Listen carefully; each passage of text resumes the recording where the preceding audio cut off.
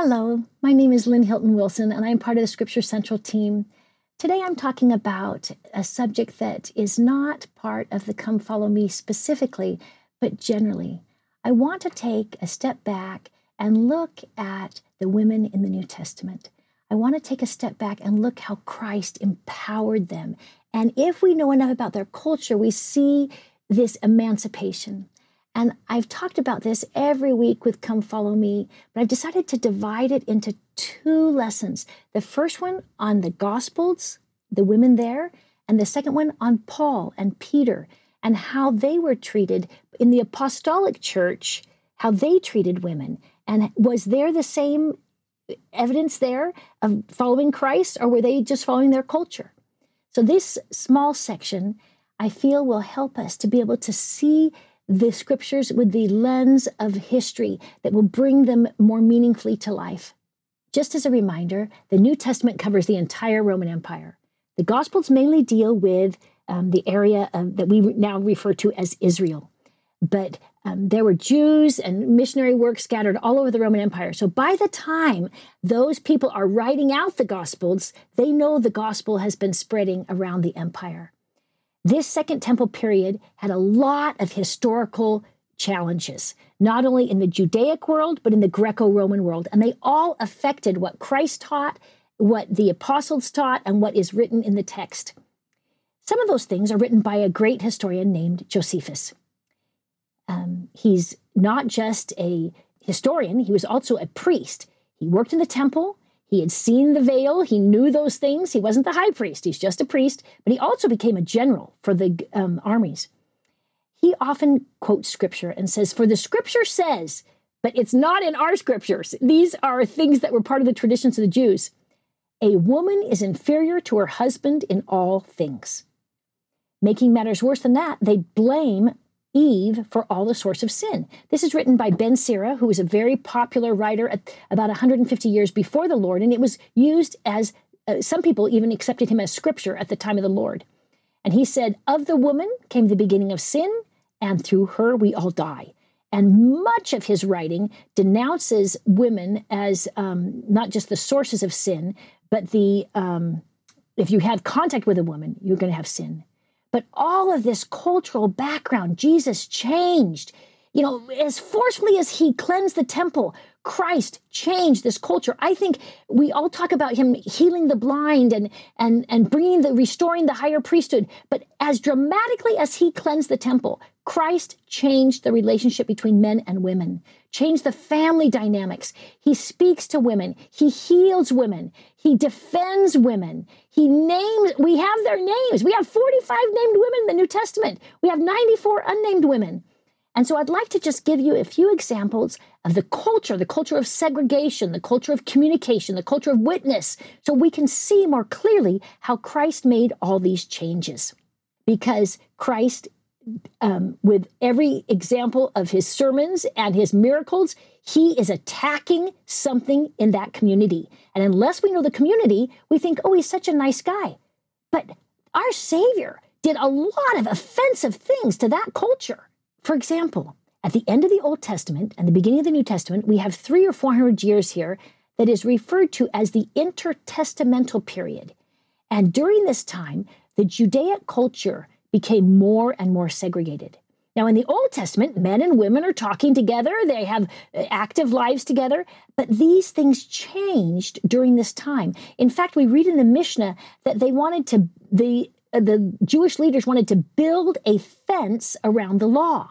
They were worried that they had been taken out of their promised land to Babylon, Assyria, all these things, because they didn't obey the law. So they wanted to protect the law. So they start establishing these extra laws. They call them the 10,000 oral laws. They're called oral laws because they think Moses actually gave them, but Moses did not give them. They just said they were not written down until this time. But when you hear what they are, when you go read them and study them, you say, Moses never said this.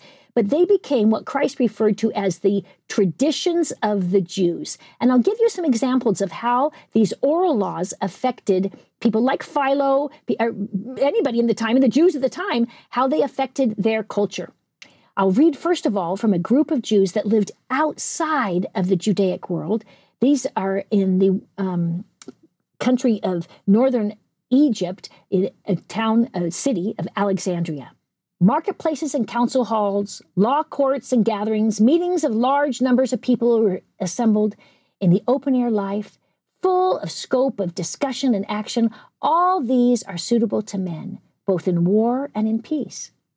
The women are best suited to the indoor life, which never strays from the house. A woman then should not be a busybody meddling with matters outside of her household concerns, but should seek a life of seclusion. So not only did the Jews in the area around Jerusalem and Galilee have these laws, but we see them scattered everywhere. Remember, about 10% of the Roman Empire are filled with Israelites. And Alexandria is one of these cities where there was a lot of people that called themselves Jews, but they're actually from all the tribes of Israel that are just living there. And this was what Philo recorded at the time of the Lord. Philo is writing at this very time of Paul and Peter and the Savior's life. Another statement, another good quote here.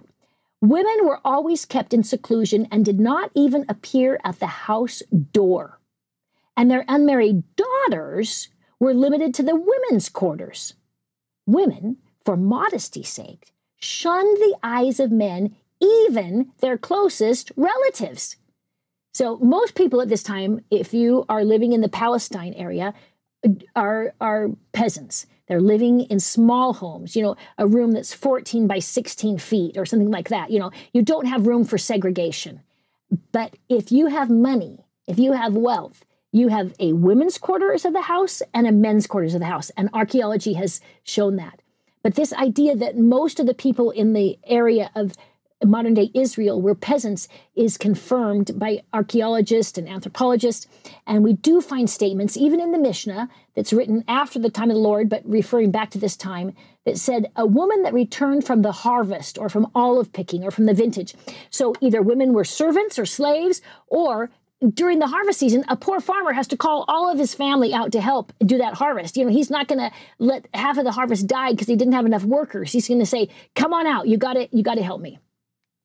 But in the wealthy, we do see a segregation not only of the homes, but in the public life, in the worship, in the synagogues. The women were allowed in at the time of the New Testament, but they were to stay over in one little corner, and they were to be silenced, unseen, and unheard. They were completely veiled. If they ever left their house, veiled head to toe. Not even their fingertips and their toenails could be seen. Now, after the time of the New Testament is when they start building the lattice barriers with a second entrance for women to come in a second door and to be behind this barrier. In the temple, I was fascinated that in the New Testament, Mary says, it is said of Mary in chapter 2 of Luke, that they went to the temple every year. Well, the Mishnah says women don't have to go to the temple. Only men have to go to the temple and children who can walk up this hill, boys who can walk up the hill. But Mary went every year. So I would just like to encourage us to realize there's a whole spectrum of people. The records that I'm reading from are what we have left from the wealthy, educated people who were writing things down and saved. So probably the Pharisaic tradition had more writings down than the poor farmers. So let's just keep that in mind as we read this, because I know there are many good Jews who are not misogynist. But at the temple, you've got your court of the Gentile, where everyone is, and then the inner courtyard. Once you go into the first inner courtyard, it's called the court of the women. So I assumed this was filled with women. But by the time of the New Testament, according to our writings, all the women were secluded over to one little corner. It's the corner right by where the widow's mite was placed, where the widow went. It's where the treasury is. And the women were to be there, unseen and unheard. Now, the men were talked in the court of the women, and the young boys were there with lots of lively discussions. And our Savior has many of his discussions there in the court of the women. But the women were always over in this one little corner. Josephus continues on in this idea of segregation. The anomaly of woman is worked out by assigning her to a man's domain. Women are sanctified through the deeds of men. Isn't this an interesting thing? But Christ comes and changes that.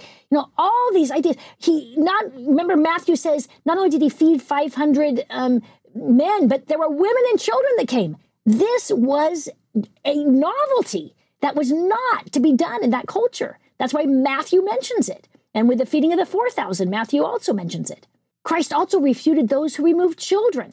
He had them come. He encouraged women to stay and to learn. He not only encouraged them to come, but he even healed them when they were out in public where they shouldn't have been. Let's talk about this one healing, the healing of the woman who had the issue of blood.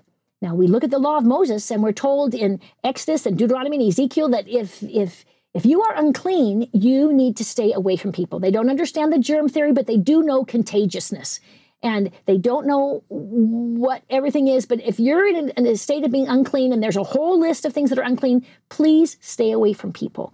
And we're told that she has been bleeding for 12 years.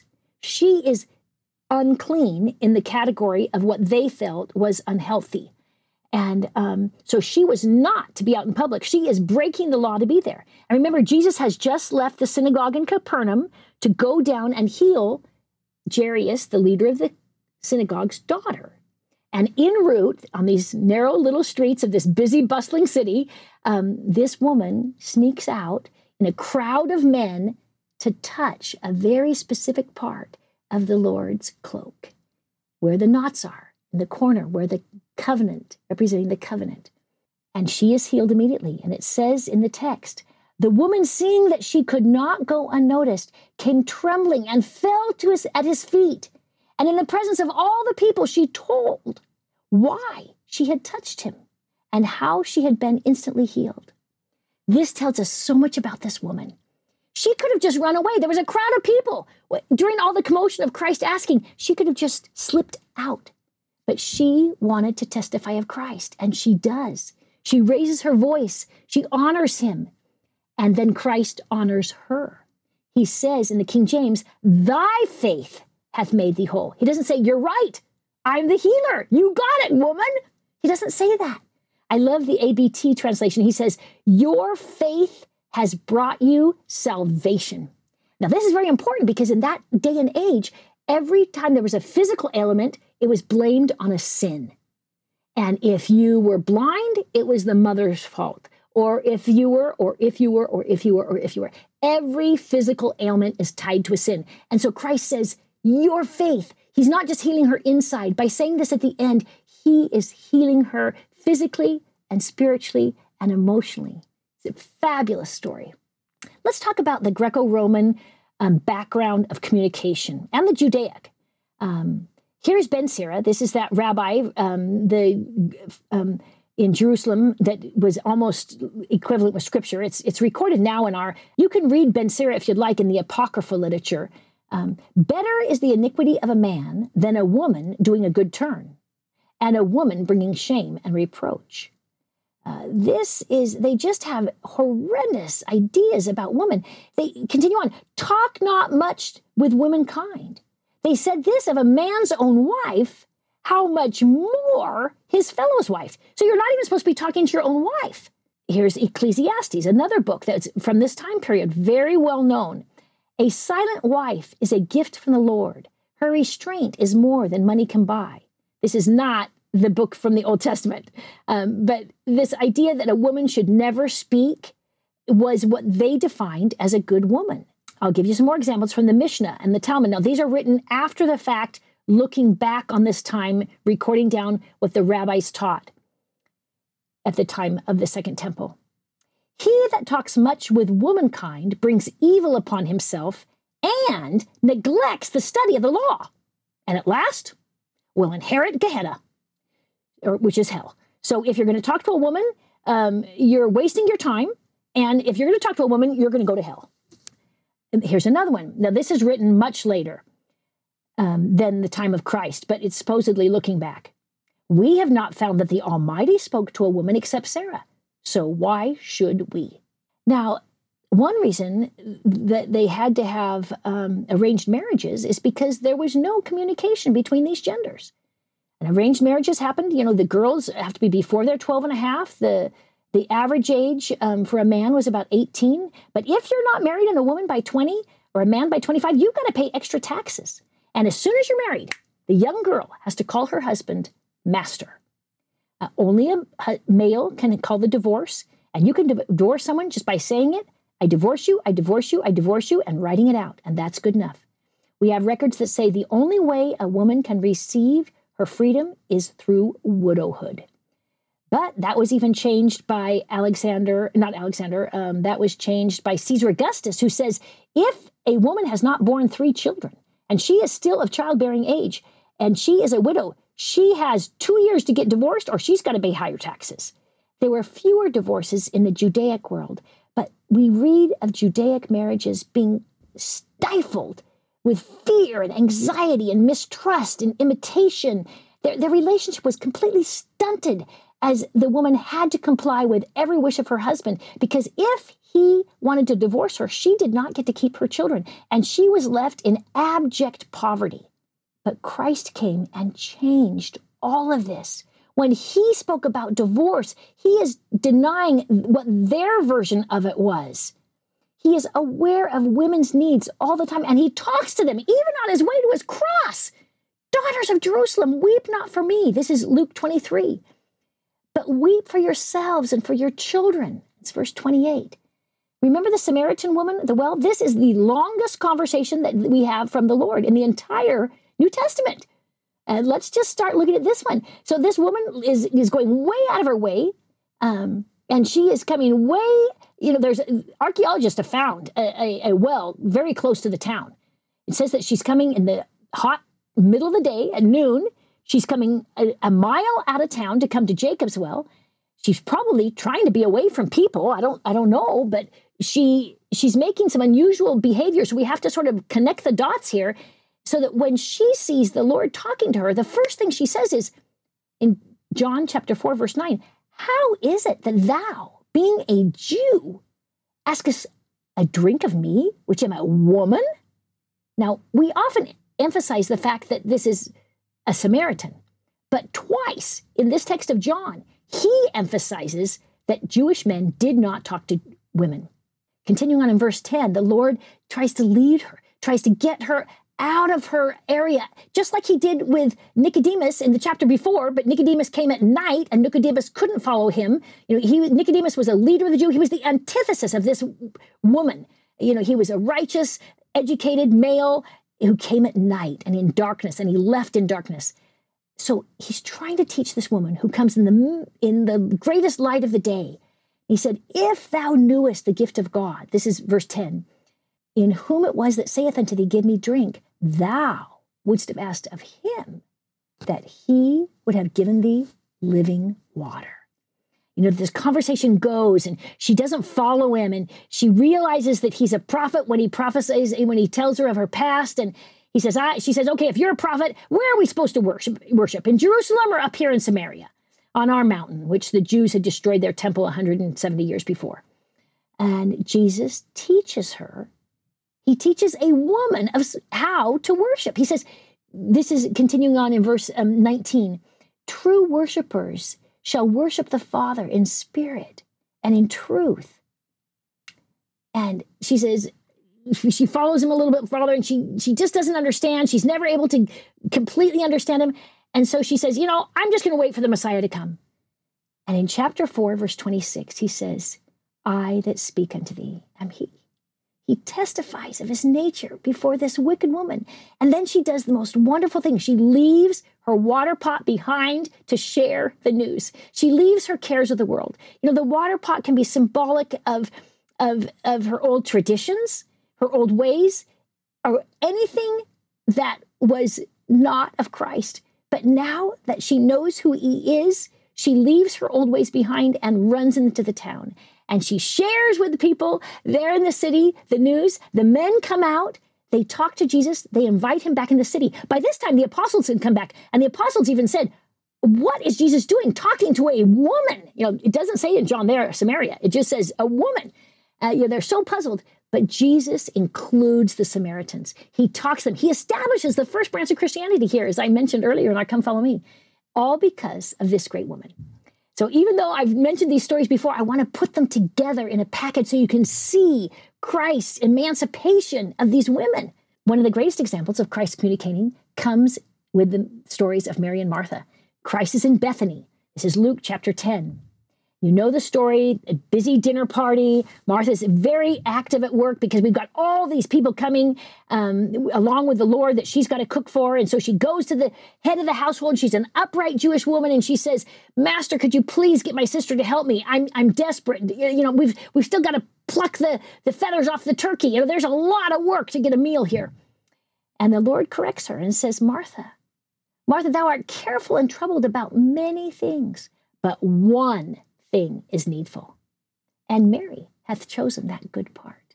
And then one thing that is needful is to come unto Christ, to learn from him. He is not denouncing service. He is not denouncing anything of that nature. He is encouraging us to set our priorities, put our scripture study first, not our exercise.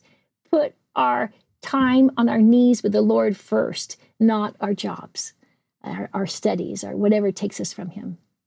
And then the last line is my favorite, chapter 10, verse 42. That which shall not be taken away from her. Do you remember in the culture at this time, a woman could own nothing. If she was a girl, every dime she earned, they're not dimes, but you know what I mean. Everything she earned was given to her guardian or her father. And then as a married woman, everything she earned or found or did was the property of her husband. Or if her husband had passed away, her oldest son. But women owned nothing. And so by Christ saying, that which shall not be taken away from her, he's saying your testimony of me, your knowledge, your eternal understanding of who the Son of Man is will never be taken from you if you can hold on to this belief. It is a powerful conclusion to that story. Number 3, witnesses. Now, in the Greco-Roman culture, as well as the Judaic culture, women were not allowed to give a public witness. And in the Judaic world, it was even more strict. They were not allowed to be a voice in the court of law. And other people were not allowed as well. We talked about this earlier. The shepherds were not allowed. There's people who were dishonest by trade that they weren't allowed to have a witness. And it describes it in the Mishnah as they were not allowed because of the levity and boldness of their sex. But we see changes. Christ comes and he commissions women over and over to be witnesses. We have Mary, the virgin, this young girl who is probably still in her early teens, who is commissioned to be a witness. We have Elizabeth, the priesthood holder, is mute. He can't speak. Elizabeth, not only with her physical body, but with the words of her mouth, testifies of Christ. She's actually called a priestess in the New Testament. And because of this tradition of attacking every sin to a physical handicap, Luke is very careful as a physician to say that Elizabeth was walking in all the commandments and ordinances of the Lord blameless. That's Luke chapter 1, verse 6. She was a righteous woman.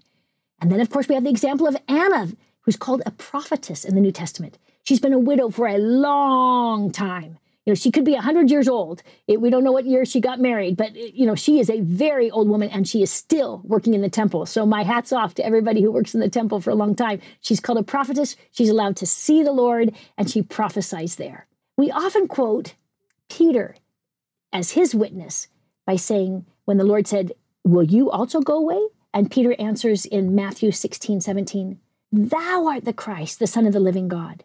But let us quote Martha's voice just as often, because the early church authors, the writers of John recorded it. The early apostolic church recorded these things. We need to write them into our hearts and also allow their witnesses to be heard.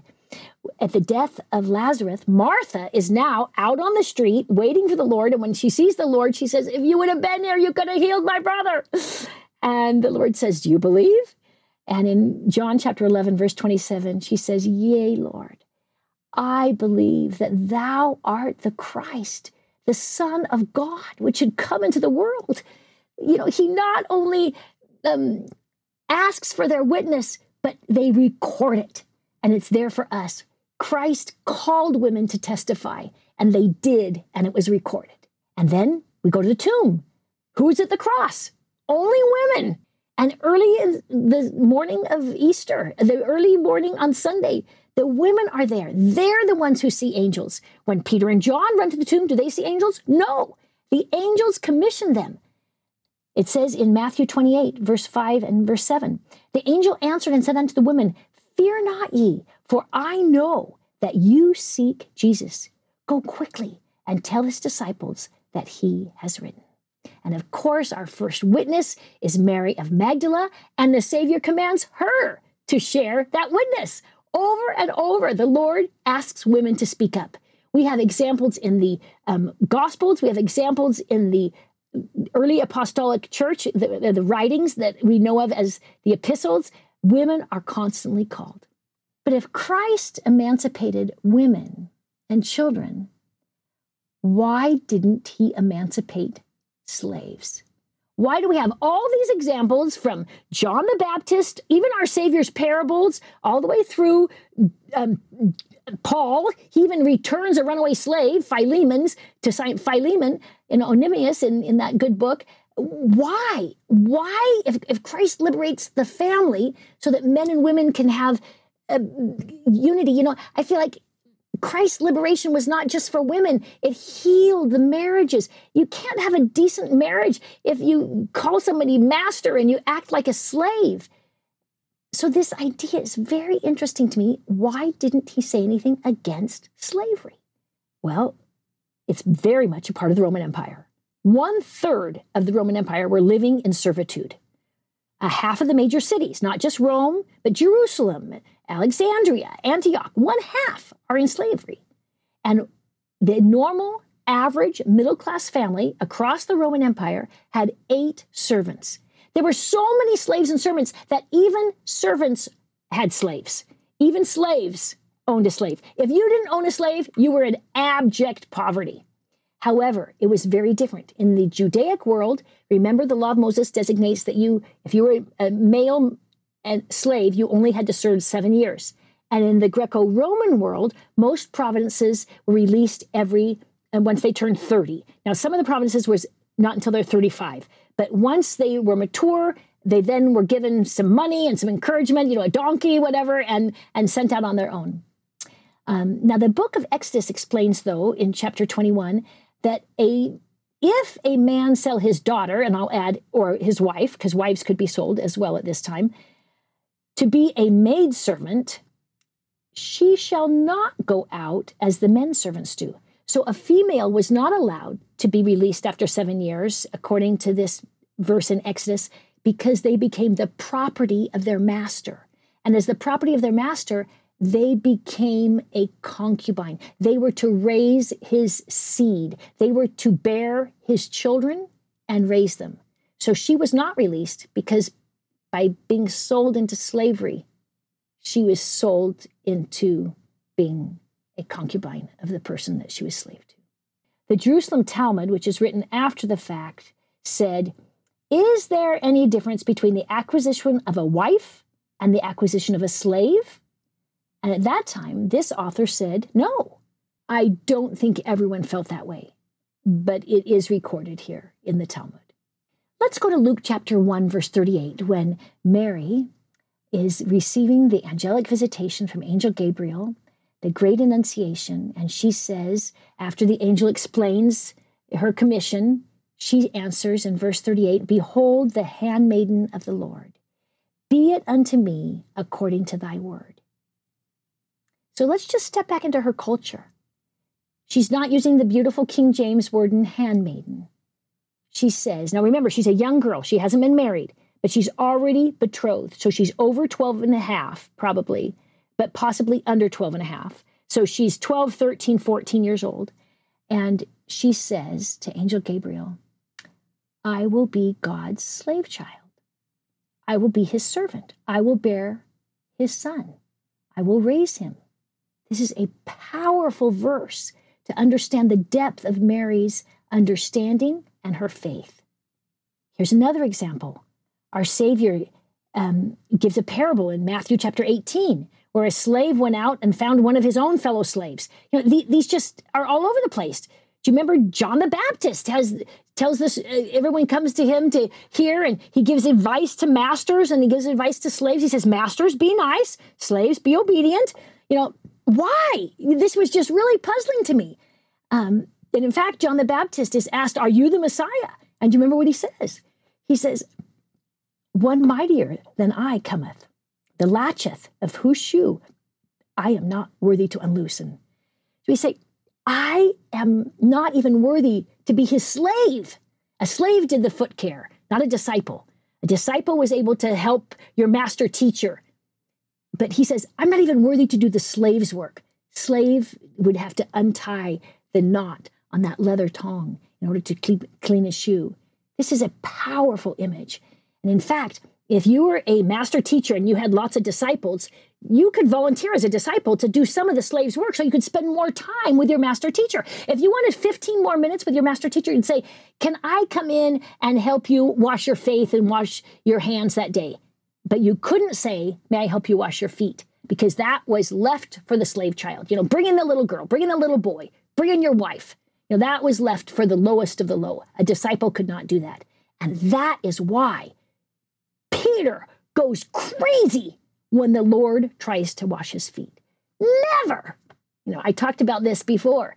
Peter just cannot handle this. But Christ says, if I wash you not, thou hast no part of me. Why did Christ not get rid of slavery? Well, because he taught all during his ministry, repeatedly over and over again. Even the Son of Man came not to be ministered unto, but to minister. Continuing on, Matthew chapter 20, the Son of Man did not come to be served, but to serve. Mark chapter 10, verse 44, whosoever you will be the chiefest shall be the servant of all. Christ is completely in favor of servitude. Luke chapter 19, thou good and faithful servant, because thou hast been faithful in very little, thou has authority over 10 cities. Do you remember this one? Matthew 23, whosoever shall exalt himself shall be abased, and whosoever shall humble himself shall be exalted. So not only is Christ in favor of servitude, he is also not in favor of those who exalt themselves. He wants to bring them down. And in this era, where the socioeconomic pyramid was so clear, in the Greco-Roman world, you've got your Caesar, and then your senators, et cetera, all the way down. And then in the Judaic world, you have your high priest on the top. And then you have your chief priests and your Levites. And then you also have your Sanhedrin and you have your teachers. And down in the lowest of the low are the women and the children. And Christ completely turns that culture upside down. As I repeated over and over again, Christ wants to teach masters how to serve. So Christ's emancipation of women and servitude is very different. He wants women to come up and be acknowledged and witnessed and speak and teach and learn. And he wants all masters to learn how to serve like the women and the children and the servants, and that we may all become exalted if we follow the path of our Savior that he set out. This is a very different look at the New Testament. And I hope as you continue your study right now in the New Testament that you will be able to take this and allow it to percolate into your heart so that every cell in your body will realize that if we want to walk where Christ walked, if we want to do and become like our Savior, we need to serve. We need to share the ability to nurture. It's not who's sitting in the seat as the bishop. It's who's willing to be in the nursery. That's where Christ would be.